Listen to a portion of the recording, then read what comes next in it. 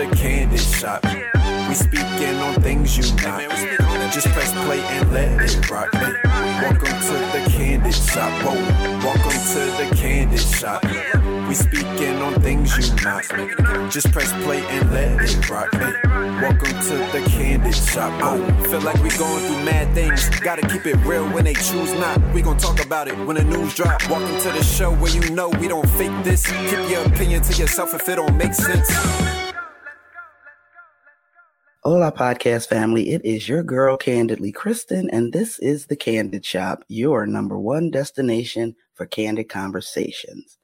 I am super duper excited to be having a candid chat with author, entrepreneur, mom, proud lesbian, and host of the Life and Love in the Q podcast, Miss Jillian Abbey. Welcome, welcome, welcome, Jillian, to the Kandid Shop.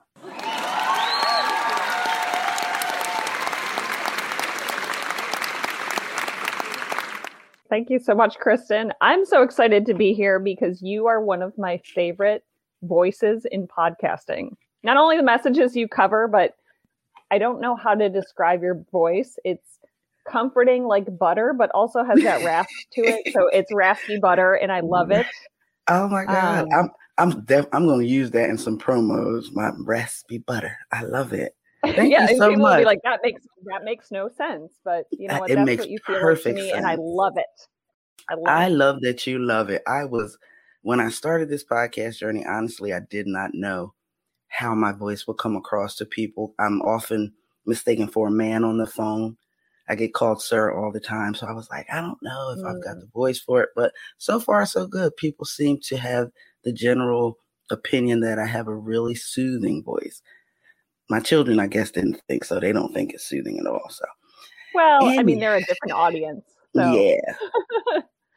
So, Jillian, this chat that we're having today is going to be one in a series of chats that I am planning to do about LGBTQI plus issues.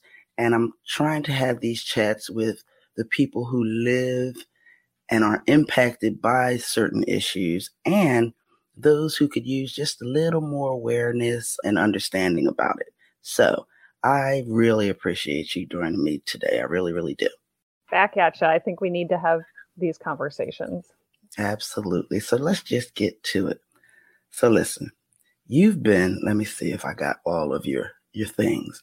You've been a CPA, a licensed massage therapist, craft beer bar owner, creative copyright writer, Black belt martial artist, homeschooling parent, and podcast host. I mean, talk about reinvention on steroids. Yes. But I think I'll be a trapeze lady next.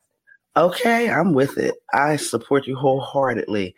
But tell me, who is Jillian Abbey now? Well, that's a great question. And it's something that I think I am still trying to figure out, but I'm getting more and more comfortable with every day. I actually, when I was thinking about this morning and doing a little bit of writing, I said that I feel like my life's a bit like bungee jumping. I kind of, at 38 years old, I had a craniosacral therapy session. And that was really the first time in my life where I could not only admit that I was a lesbian, but accept that I was and love that part of myself. And so I took a little bit of pause and then bungee jumped into that identity wholeheartedly. But like a real bungee jump, you kind of spring back a little bit and then you'll bounce back down into it. And so I feel like over the past several years, it's been this process of discovering a little bit more, playing around a little bit more with my identity and really figuring out what feels comfortable and what feels best and truest and right to me. And it's not as easy as we think it is. I know there's so many memes out there that are like, just be yourself, but it's not that easy. Right.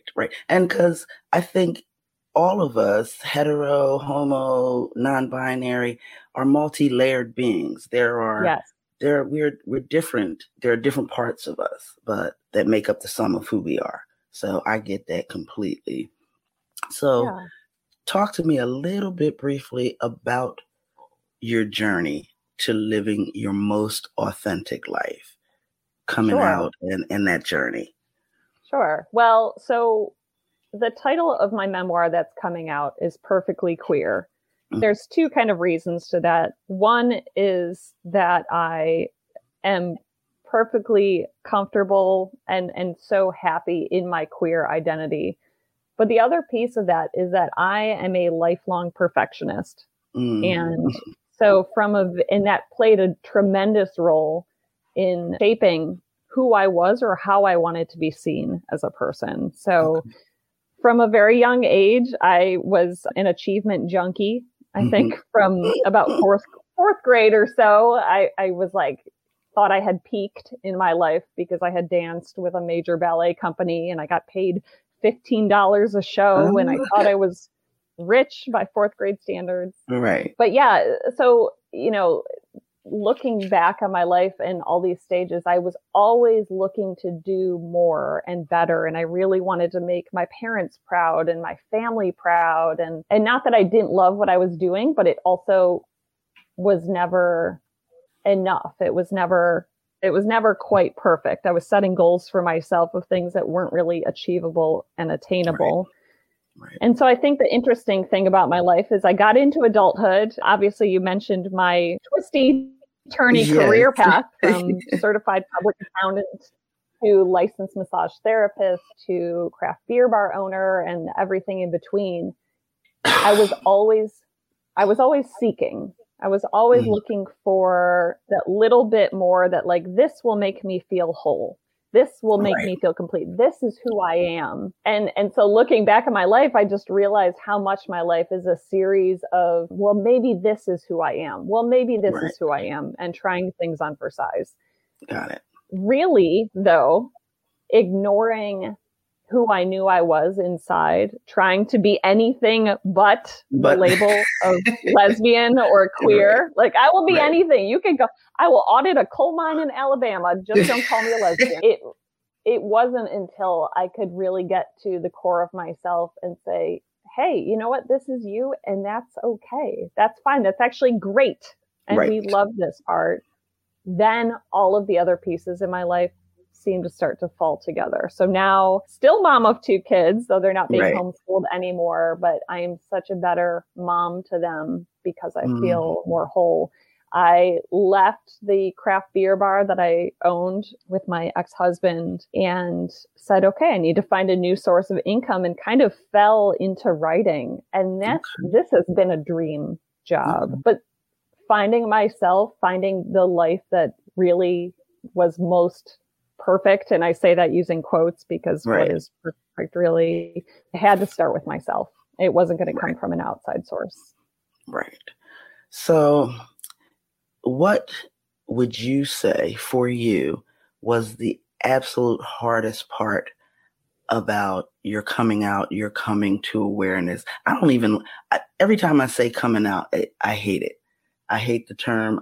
We need a better one. I just don't know what that is, but it's what we got. So what was the hardest part for you? Because I've heard a bunch of, my sister is a lesbian who came out in her 30s. She has two children who are adults now and grandchildren. So in conversations with her, I'm always interested to know what was the hardest part for each individual person. And since I'm talking to you, what was the hardest part for you?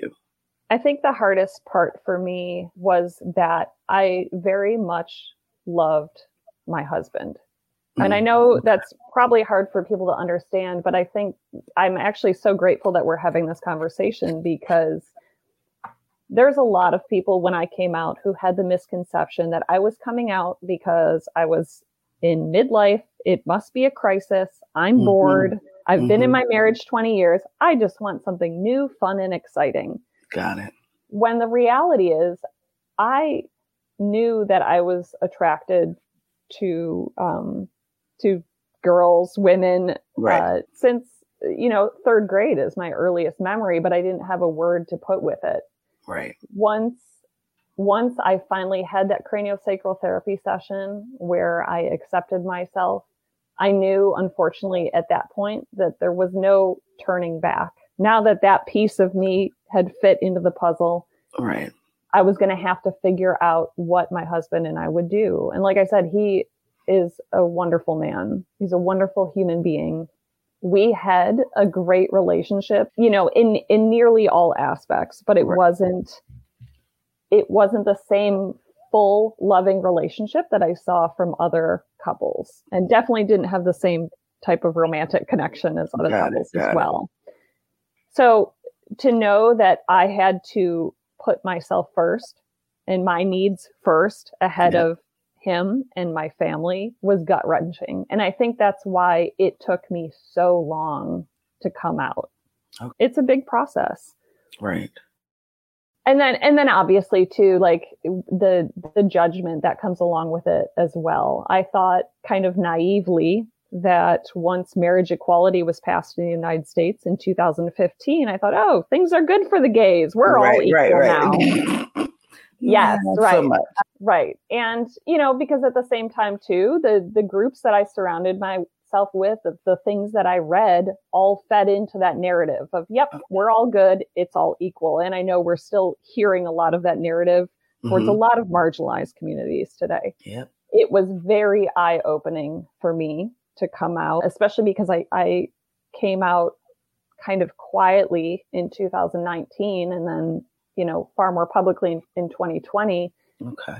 To realize how much discrimination still happens against LGBTQ people, to realize that they are still always fighting just for equal rights, for the right to have an EMT treat you if you're in an accident, that's still being debated in states if EMTs should be able to opt out of helping queer people. Really? Yeah, there's a lot that I've learned along the way where I said, wow, I just didn't even realize this was a thing until I was in it. Yeah. And so honestly, there's a big part of me, I'm an introvert. And so there is a huge part of me that just kind of wants to crawl under a weighted blanket and live my happy queer life quietly with me and my partner. And then there's another part of me that says, but people have to know. And the fact that I have the privileged perspective of having walked life in heterosexual shoes. Mm-hmm. And then now I have the perspective of what it is like to go through life as a queer person. I feel like it's important to highlight those differences so that other people say, oh, I didn't realize maybe that was still an issue. Right. So that's part of my mission and journey right now through you know, my own blog and podcast and telling my story. Yes. So I was poking around your site, which I love, by the way, and I ran across a couple terms that I was not 100% familiar with, and I wanted to chat with you about. The first one was compulsory heterosexuality. I was like, what's that about? I said the same thing. And it's actually a term that originated in the 1970s, I believe. Okay. Adrian Rich is one of the first people that's credited with that term. But compulsory heterosexuality, or comp-het, as the cool kids call it, is just the thought that we are raised believing that everyone is heterosexual, or raising our children as if they're automatically heterosexual. Got it. And going back to your comment about why you don't like the term coming out, and a lot of people feel kind of prickly when it comes to the term coming out. I've heard letting in is a nicer term, but people wouldn't have to come out if we didn't have compulsory heterosexuality, because that just is the assumption that everyone is straight unless they come out otherwise. Got it. Okay. And so, you know, I think back to growing up and kind of the things that play into this. And it's just how we talk to children about, oh, well, when you grow up, you'll have a wife or you'll have a husband, or how we tell, you know, preteen, teen girls that, oh, you're going to be so boy crazy. Right. And there's a lot of messaging that we have that's not meant to be harmful in any way, but it just reaffirms the idea that you're a straight person. You're a straight person. Right. And that works. That's the normal way to be, and anything outside of that is not normal. Exactly. Yeah. And so it kind of feeds into, I don't want to say homophobia, because it's not necessarily a fear of gay people or same-sex relationships, but it's like a heterosexism, or it's a bias against the queer identity, that it's not optimal, that it's not even equal. It's kind of a less than. A less than. Okay. Yeah. And so when I raise my kids now, I'm trying to be much more conscious of how compulsory heterosexuality appears in our lives. And that includes just conversations about, instead of gendering everything to, well, when you have a girlfriend or a boyfriend, when you find someone that you're interested in dating, if you find somebody that you want to marry, using the term spouse instead of, when you have a husband or when you have a wife. Right. But it pops up even, the kids and I we love playing board games, and we were playing the game of life. And even just the fact that you have your pink pegs and you have your blue pegs, and then the first stop is marriage, and you're supposed to put in the peg of the opposite color. Right. Just kind of, like, there are two boxes of how you categorize people, and here's how they're supposed to go together. So my daughter always ends up throwing a cat in the car instead. She's like, I just want to be a single cat lady the rest of my life. I'm like, okay, honey, let that be your thing. Right. Well, thank you for kind of breaking that down for me. And once you started talking about it, the words compulsory and heterosexuality, like, I get those together. I know what compulsory is, you know what I mean? But I guess I wasn't consciously aware of how it shows up just in the toys that you buy your children, the clothes that you buy for them when they're young, if they're a boy versus if they're a girl, and how that just comes to you, like, you don't think about it. It's like, okay, it's a girl, we're going to get her, pinks and purples and pastels and stuff like that. So it is very kind of ingrained in our thinking. So thank you for explaining that. Now, the second term was identity discovery gap. I thought, that sounds interesting. So break that down for me. Yes. This is something that I've learned recently. And the woman who I co-host my podcast with is a fascinating woman. She's a Mormon mother of 6. She also has her PhD in family identities and women's studies. And so she introduced me to this term of identity discovery gap.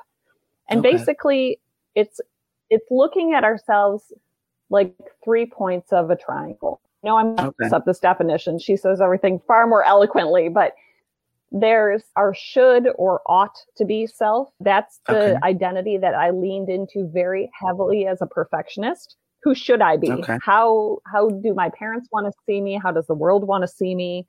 So there's that self. There is our ideal self, which is, what do we really want to be? What do we want to have what do we want to be known for, known as? How do we want to be perceived? And then the last piece is who we actually are.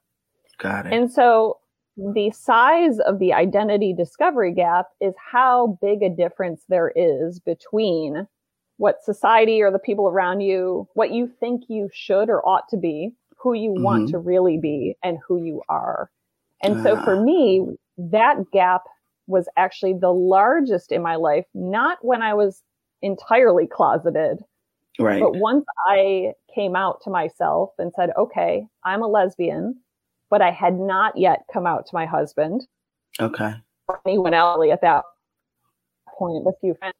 My identity discovery gap was blown wide open, because now lesbian didn't fit into my should and ought to. I still even wasn't really, it was my ideal self that I could get comfortable in my lesbian identity and live my life as such and be in a relationship with a woman. But then who I was just a liar. Because I knew who I was inside, and every single day that I had to face my husband, my children, the people around me, knowing that I was one way, and then having to put on this facade of everything is okay, everything is fine. My outsides and insides were so incongruent that there was this huge gap in my life. And unfortunately, the larger that gap is, it starts to lead to some self-destructive behaviors. And so I found myself having insomnia and drinking whiskey on the rocks far more than I probably should have, and not eat, and kind of slipping into a very unhealthy mental state because life was such a mismatch. So I'm so glad you brought up that term, because I don't think it's discussed very much. And I think for a lot of people, it would help, again, kind of add some pieces to the puzzle of like, why am I getting into these self-destructive behaviors, these harmful behaviors? It may be that your inside world and your outside world are so far apart that this is your body's response to it, until you can figure out ways through setting goals, realizing that you have agency and pathways to move towards those goals. That's how you start closing the gap and bringing everything closer together. Got it. That was interesting, because that it's a lot. Listen, it's relevant no matter what your sexual orientation is. As I think that even heterosexual people have those 3 points on the triangle that they need to kind of bring into harmony so that they can be their best, most authentic self. So I like that. I was all over your website. You're absolutely right. Yeah. Every single person needs to make sure they tighten up their identity gap. Sorry. No, go ahead. We just need to tighten it up. Yeah. Tighten it up. Do your identity gap pieces. Yeah. Yes. But I think that the most interesting thing in talking to my co-host about it when she told me this idea is that perfectionists in our society, it's not so much a queer thing, it's perfectionists that oftentimes have the largest identity discovery gap. So if you have a friend out there who seems like they have it all together, they're the ones you need to check in with and say, are you okay? Oh, that's me. I'm the friend, because I'm a huge perfectionist, and I call myself a reformed perfectionist now, because now I let things go, and I don't, I put them out there whether they're absolutely perfect in my mind or not. It's just what it is. So I lived the better part of my 55 years in that space of perfectionism. And that had a lot to do with the people that raised me and their expectations and all that kind of stuff. But anywho, I want to talk a little bit about your book, your soon to be released memoir, Perfectly Queer, which, by the way, I stole the title of your book for this show. Talk to me about the why of it, the why of your book, and who you wrote it for or to, like when they read it. That is a great question. Why did I write this book? Honestly, to begin with, I had no idea. I started journaling as kind of a therapy file. Coming out press seemed stranger than fiction to me. The only way I could make sense of it was to put it down on paper. Coincidentally, around that same time, I met a group of women who were all interested in writing. And so we started sharing a little bit of just what we were writing down. And so I thought, you know what? These are all straight women. They're all in marriages. They're not going to have any interest in the hot mess dumpster fire of my life right now. But I shared my writing with them, and they were, this is really good. And they said, I want to know more. And I was like, really? Okay, sure. I'll write some more. And I wrote more and I shared more, and they said, I think you need to turn this into a book. And I kind of went, yeah, okay, whatever. Right. Now, can I ask? I ended up, obviously, you turned it into a book, and I can't wait to read it. But can I ask real quick before you go on, this group of women, were they LGBTQI plus or heterosexual or a combination of? 100% heterosexual. Oh, okay. Which is why I thought, this is why I thought in my mind, like, okay, so I could write a book for women who come out later in life, and all 12 of us in the United States could get together and read it. I thought the market was so small for anyone who would be interested in a story like this that it wasn't worth putting my story out there. What I've realized, though, the more that I've shared my story, again, through speaking on podcasts and through blogging and TikTok in various ways, is that there are so many people out there who feel alone right now. And while a lot of the people who who share private messages with me are from the LGBTQ plus community. There's also the second ring around them of family members or children or friends who say, hey, you know what? This person in my life just came out and I don't understand it. Or Right. they're questioning their gender. I don't understand it, but they want to. I really believe that there's so many people who want to be able to feel love for their family members, their friends, their neighbors, but they just don't understand. Right. And so really then the goal of my book became that I just want to start these conversations that I feel like maybe have been taboo in the past, or subjects that people or questions that people have been afraid to ask. I wanted to start creating spaces where people could ask the questions about things that they were truly curious about. Okay. And really, so that was the motivation for me to write the book, was that so no other person had to feel as alone in their process as I did. Got it. When is your book coming? It comes out April 25th of 2023 for Lesbian Visibility Week, that giant holiday that everyone celebrates, Lesbian Visibility Week. Okay. We go quiet like ninjas the rest of the year. But for that week, we're so big. And so, yeah, I'm excited for it to come out then. And when I was thinking about who might read this book, obviously it is for it. I hope it so much with anyone who has come out later in life. But I think there is the bigger overarching theme of the fact that we all have pieces of ourselves or parts of ourselves that we struggle with, that we struggle to love, either because our community tells us that it's not okay, or our society tells us it's not okay, or we just judge the heck out of ourselves and we think it's not okay. Right. And so this is kind of a story about me stepping back and saying, well, what if I did become a lesbian, and what could happen in my life? And so often too, I think we immediately go into the hardship of everything that could go bad when we have to make these major life changes. Yeah. And of course, I knew I would have to go through a divorce. I knew that I would have to figure out another way to support myself. I knew that I would probably have to stop homeschooling my kids. There were a lot of changes that were going to happen just by me changing this piece of my identity. But where I think a lot of people forget is that we also have a whole life to live ahead of us. And so lots of good things. Story focuses and so the story focuses also on the long term of, there were a lot of really hard things in the short term. And there have been some of the most incredible things that are starting to unfold in the long term, like me winning the contest from Hay House Publishing for my book, Perfectly Queer. I never thought I would actually get a book into the world had I not won this contest. I don't know if I would have had the guts to put my story out there, because it is very vulnerable. It's very personal. Yes.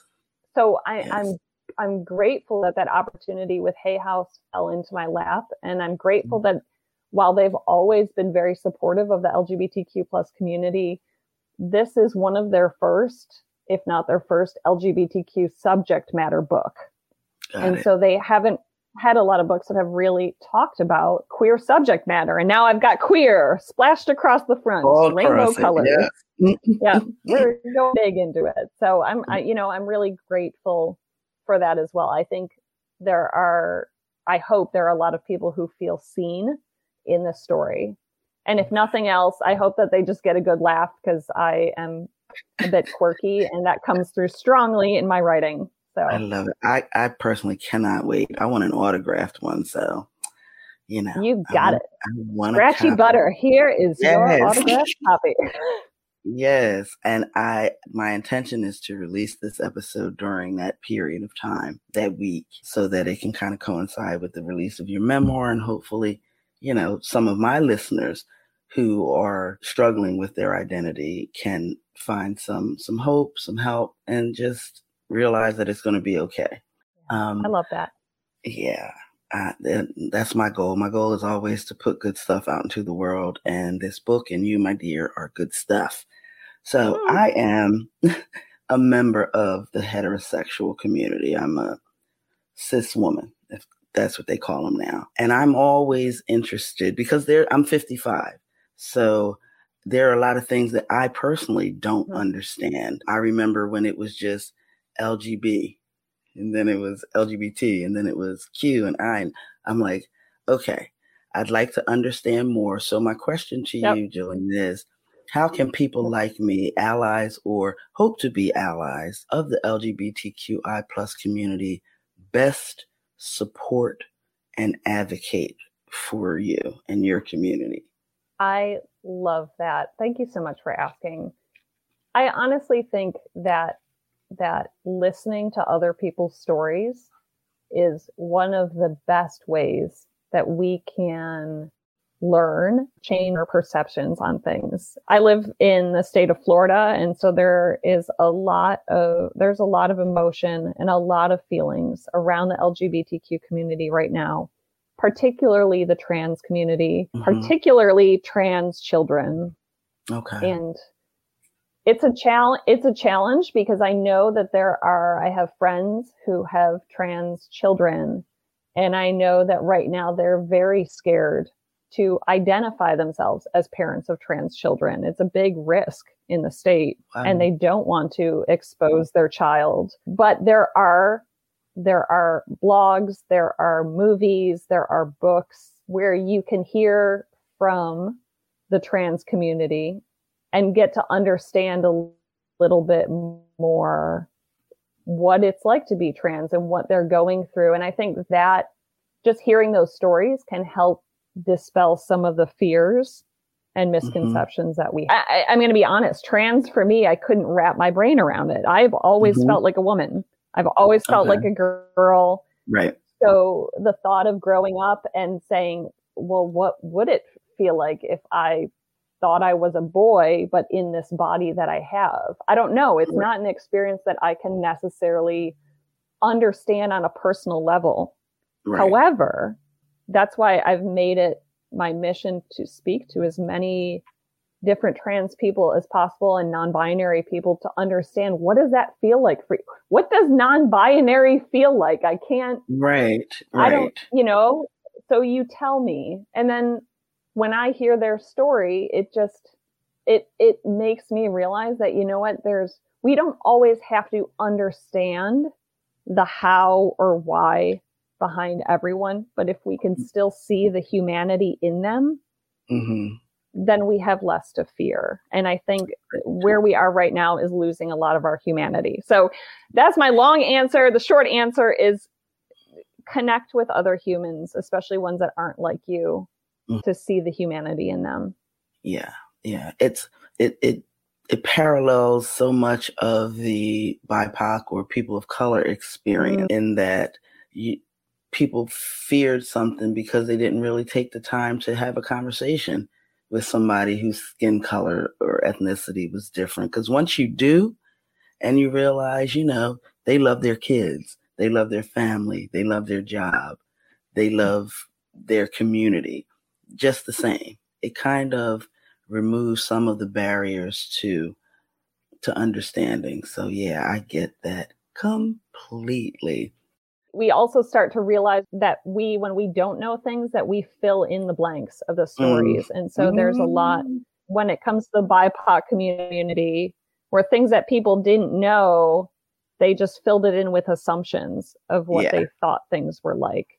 Yep. And that includes now too, conversations around racism and how that still persists. It's like, we need to hear these stories. We hear directly from the person of, here's how I'm still impacted by it. Right. Because otherwise, like I said, we just create stories. Yeah, we fill in the blanks. That's what we do. But what kinds of things should or shouldn't hetero folks say or do in their interactions with their LGBTQI plus friends or family?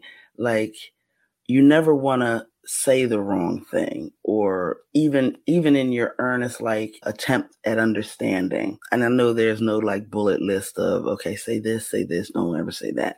But some kind of guideline that you could give to me in interactions with the LGBTQI plus community, especially as it pertains to friends or family members, because it's a struggle sometimes. Like with my sister, it wasn't, because honestly, nobody was surprised when she came out. So we all were kind of like, oh, thank God you finally realized it.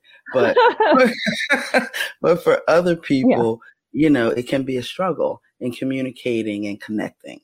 So what are some tips for that, ma'am, please? Yeah. And thank you. I think the best thing is to always approach with curiosity, and really, before you ask the question, make sure that you are not expecting a certain answer to it. Okay. So, I've had, I wish I could give a bullet point of terminology, but the reality is that our words and how we say things are evolving so rapidly right now. Yeah. And what one person is sensitive to, another person isn't. So right. I think the best thing, or maybe a better approach, is just to say, in terms of like, say they're bringing their same-sex partner to a family event, like, how would you like to, is this your girlfriend? Is this your partner? How would you like us to refer to your other half? Right. People used to ask a lot of assumptive questions of me, like, oh, well, you must be bisexual because you were married to a man, instead of what made you come to the realization that you're a lesbian, or why do you feel like you're a lesbian? Or I'm having a hard time with questions right off the bat, but I think taking whatever question you have and seeing, like, if you could be a drone, if you could take it up one level and make it a little bit more general, how could you ask it in an open and loving way? Right. I will say there are a few terms that do feel particularly prickly to me. One is when I hear about my lifestyle, because I think when we refer to it in that way, like, there's not a lot of things that we call a lifestyle besides like, oh, your child plays travel softball, that's a lifestyle, or like, oh, salt, like, that's a lifestyle. But when you take the love that I feel for another and you classify it as a lifestyle instead, it others it from heterosexual love. And the reality is, it's the same. We fight about the same things. Neither of us want to do the dishes after dinner. No, it's like, so just, when I also have friends who say, well, can I say this, or why is it wrong to say that? And I say, well, let's flip this on its hetero head. If you said this kind of thing to somebody in a heterosexual relationship, does it still feel okay to you? And one example I'll give of that is when I tell people I'm gay, or, and usually it's not me standing on the rooftop going, I'm a lesbian. It's just in conversation, it'll come up.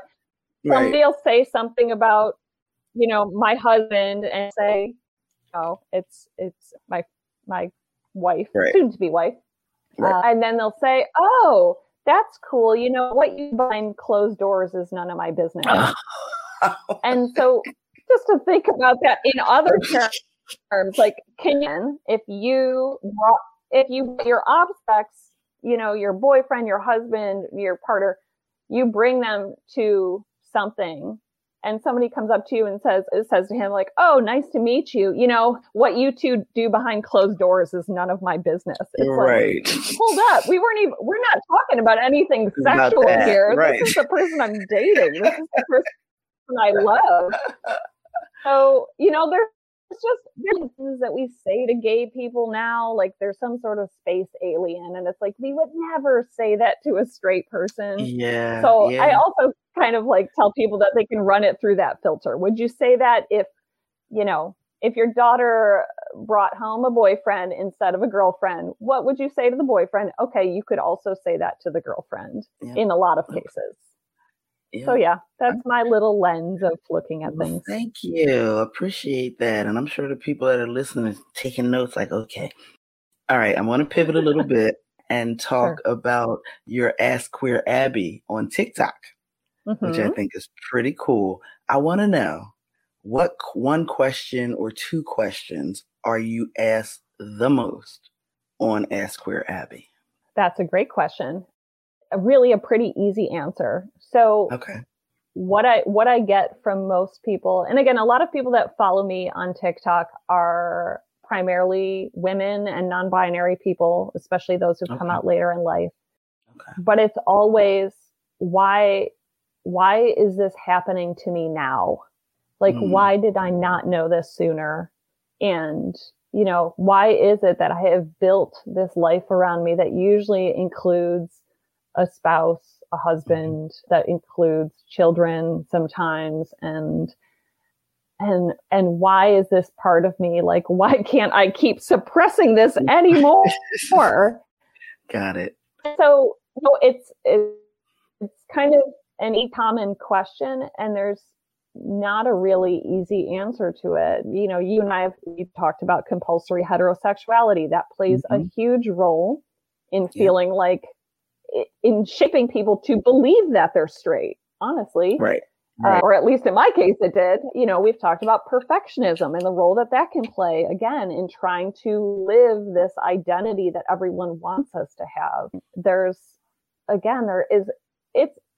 nothing hard about being gay in and of itself, but society sometimes makes it hard to be gay. Yeah. And so there's the feelings of not wanting to if you have the option to not be othered, why would you choose an identity where you're going to be othered? And then for some people too, for women especially, sexuality they've found that it can be far more fluid. So maybe you were straight, or maybe you were bisexual, and that's same. And that's a really hard one too, because, you know, there's part of me that wishes I could go back to my high school self and my college self and say, okay, did you really want sex, or were you doing it performatively, or is it just because you were, you know, a teenager and teenagers just like, that's just, you want sex and it doesn't,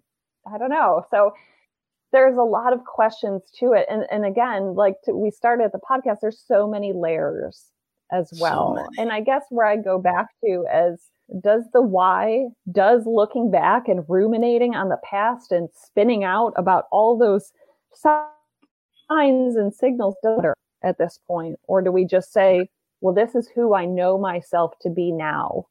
And how do I move forward with that? Awesome. So, ma'am, I would like for you, as we kind of wrap up the formal part of our chat before we get to the fun part, to give my listeners that will hear this, those who may be unsure of their identity, struggling with their identity, and ways to move into a new identity, your last thoughts and best advice to them. And part two of that is to the hetero folks who will hear this, who have friends or family who are struggling with their identity or in the LGBTQI plus community. Last thoughts for them. So it's a two-parter. Yeah. And actually my answer is going to go back to the same thing, because I really think I spend a lot of time thinking about this and about our human purpose and why we're all here on this earth. And honestly, and what makes us happy, and what are our happiest moments, and when do we feel most whole? And it almost always seems to come back to love and finding love for ourselves and finding love for others. And I know that is a very meme-like simplistic answer that takes far, but really is one of the investments we can make in who are different from us, where we may struggle to love them, and finding the ways that we can find those common threads and that we can still find love for them. There are so many of us who make the human experience so much harder for other people just because we come from a place of fear instead of love. And so I don't know. Love just feels good. But with that said, I always have to remind myself daily, if not hourly, especially when I'm on social media and somebody posts something crabby, one of them with like the biggest zinger, like, Jill, throw this person some love. Okay. They're having a hard time with this. They're obviously in a very scared place. Mm-hmm. So what is the most loving thing you can do right now? And sometimes it's just giving them space as well. Yeah. Yeah. Thank you Especially so the much protesters that I just ran into at Pride. I was like, oh no. Yeah.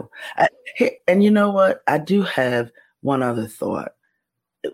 In your opinion, just your personal opinion, why do you think homophobia is still in 2023 as rampant as it is? Like, what is the fear, like the core fear that people who are homophobic have?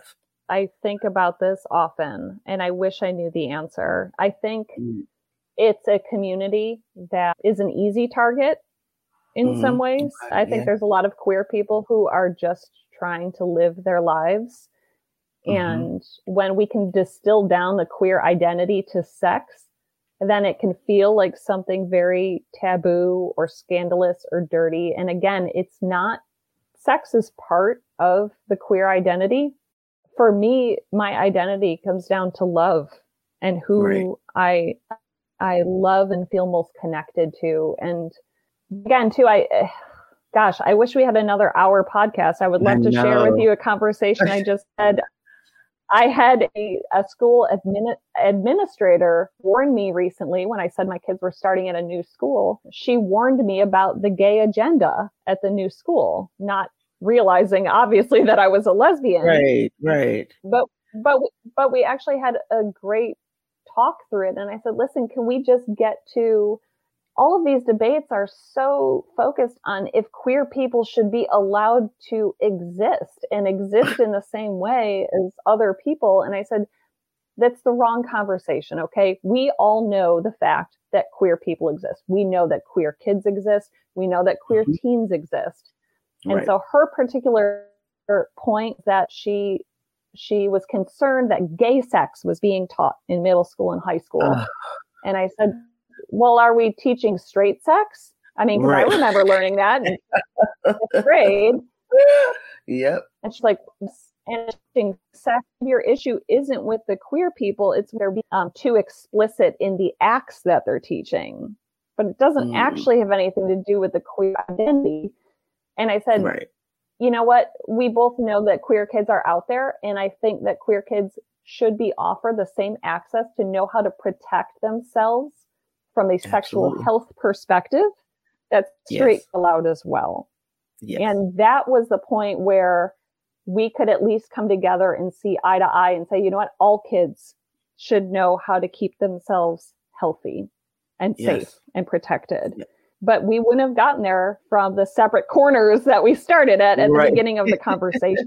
Got it. You know, so homophobia is a hard one because there's a lot of people who are at such opposition to each other that even sitting down at the table to have that conversation, we still don't have opportunities for that. So thank you so much for doing this podcast, because this is one of those ways that, if nothing else, somebody could come away and say, Jillian Abbey is a total rainbow fruitcake who doesn't know what she's talking about. And sure, maybe. But at the same time, if you listen to a little bit of it and at least you went, or you're at least a little bit more curious to try and learn more, great. Fabulous. Let's continue the conversation. Then it was worth it. Absolutely. And I probably just offended a million people by calling myself a fruitcake. That's how I self-ID. Okay. And you can do that because you can ID as however you want. I appreciate you so much this could go on for hours, like literally. And which is part of why I'm having different chats with different people. I'm actually doing a chat in a few weeks with an author of a book called Jamie is Jamie. and it was written because her child is kind of identifies as non-binary, and it's become a whole series. So I'm really excited for that. But just to start having these open and honest conversations, and it's okay to say I don't understand like any of it. It's really okay. The fact that you're listening and you're trying to understand is a huge baby step. So thank you, Jillian. Now we get to do my favorite thing, and that is play 10 candid questions. So nervous. No, don't be. They're harmless. Excited. This is great. It's fine. It's fine. Yes. So they are just 10 random questions, and the only rule is that you have to answer them candidly. So you ready? Okay. All right. Sure First am. question is dogs or cats? Cats. Okay. I'm going to get a side eye from my fiance. Yeah, I'm a dog person. So, okay. I'm so allergic to cats, but I love them. I'm a Leo, so I have to love cats, but I just can't own them. Yeah. What quote would you want put on your headstone? Oh, boy. I don't know. That's such a hard one. I'm just going to say you did it, because my life is all about facing fears and doing what I never thought I could do. And I'm doing it. Yes. And then I died. You did it. You missed the end of life. Way to be. I like that. Most people try to pull out something really profound, but you did it. Is perfect. Third question, coffee or tea? Coffee all day, every day. Yes, ma'am. All right, next question. If you could be remembered for one thing, what would that thing be? Oh, gosh. And these are supposed to be quick and easy, and I think quirky. Is that weird? I know it's a little weird, but I would like to be remembered for being quirky, because I think, to me, that says that I made people look at something a little bit differently. And I love that. I love it. Quirky, queer, love it. All the keys. Quirky, yes. What's your favorite curse word? Fuck. There was not even a hesitation there. Literally everybody says that. It's mine too. So I know. Do you want to know, though? I couldn't swear until I came out as gay, and now everything is like fucking shit balls. Damn. What I mean, I can string together every curse word that makes no sense. I do, but it always starts with fuck. So the F-bomb. Yes, ma'am. Yep. All right. What one thing do you think is missing most in the world? Humanity. Compassion. Love it. All right. Yeah. Morning person or night owl? Morning. I love a sunrise, and the 8 p.m. hits, and I'm like, is this acceptable bedtime? Because I'm ready for bed. Listen, this is my thought on that. Whatever time I feel tired is the acceptable bedtime. So 5 p.m., 6 p.m., yeah, I take it down. Oh, man, I am in good company here with you, Kristen. All right, next question. If you could have any superpower, what would it be? Oh, I would love mind reading ability, because I have such a hard time picking up on small cues from people. I mean, even, you can hear in our conversation, I have a hard time when there's like an appropriate social break in a conversation. Okay. And so knowing what people are thinking would take out so much of the work of like, did they finish their question? Am I supposed to hop in now? I love it. I didn't think that would be your answer, but I love it. What's one question you wished I'd asked you during our chat, and how would you have answered? Oh, goodness. You ask such good questions. You're a fab interviewer. Thank you. Yeah. I don't know, Kristen. I think you nailed it. I can't come up with any other thing that I would have wanted to talk about. You touched on all my favorite topics. Nice. That makes me feel good. Thanks. Thank you so much. All right. And the 10th and final question is, how can my listeners connect with you everywhere? How can they reach you? Okay. So my blog site is queerabby.com. You can also find me on TikTok as Ask Queer Abby. And then my book, is Perfectly Queer, is available from Hay House Publishing in the US, Canada, and the UK, anywhere, any major booksellers. But also I would highly encourage you to check out your local indie bookstore and see if they can order it for you to support small businesses. Absolutely.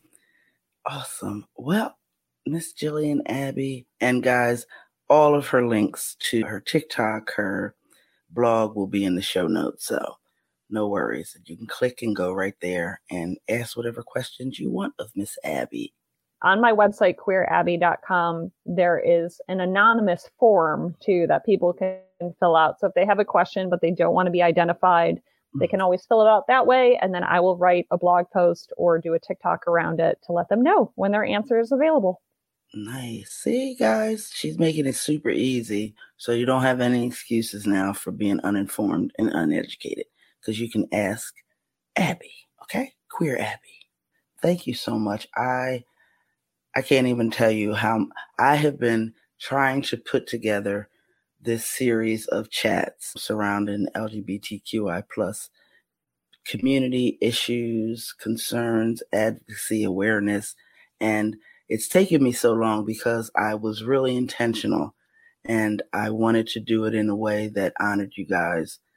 So I am so glad you were my first chat, but certainly not my last. So thank you so much for sharing your time, your story, your thoughts with me and my listeners. I appreciate you so much. I love you, Kristen, and I thank you for having these candid conversations.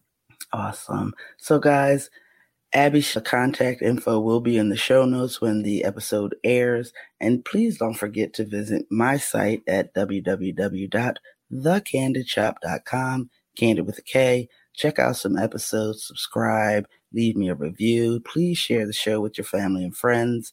And until next time, I want you all to keep it safe, keep it healthy, and keep it candid.